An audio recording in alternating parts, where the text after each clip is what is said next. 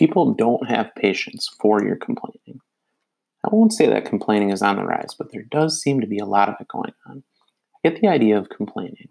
You feel like something isn't right. You want to change. You want it to change, but you're not sure how. Or you just need to get something off your chest. You need to get it out and for someone to listen so that you can move on from it. There are a few issues with complaining. The biggest one might be that people just don't have the patience to listen. They have their own issues. One thing with complaining is that you come off as if you're the only one with issues. If you don't take the time to be empathetic with the person you're talking to, you could come off from their perspective as being out of touch. Maybe you're complaining about your boss overlooking for you for a project at work, but they've just been laid off their job. They're thinking, hey, at least you have a job. You aren't appreciative of what you have. Maybe you caught some bad luck, but in the grand scheme of things, you have the best opportunity in the world. I'm a fan of Paul Harvey, and he always said that we're living in the best time in human history, and he's absolutely right. Is it perfect? Maybe not from certain perspectives, but it's all how you look at it. Looking at the great technology we have, and it's only going to get better. You aren't looking for a solution. It can be frustrating to the other person if you come in complaining without really looking for a solution.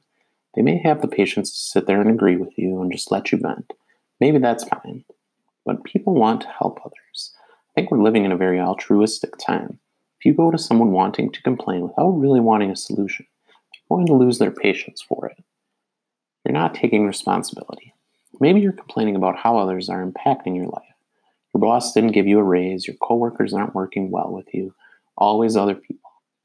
The person you're with may agree, but often they'll see a broader picture. They'll wonder what you can do about the situation. Maybe your boss won't give you a raise. Why not go look for the other jobs? Maybe your coworkers aren't working well with you, but maybe they're the one being too demanding. In most situations, there is always something that you can do to take responsibility.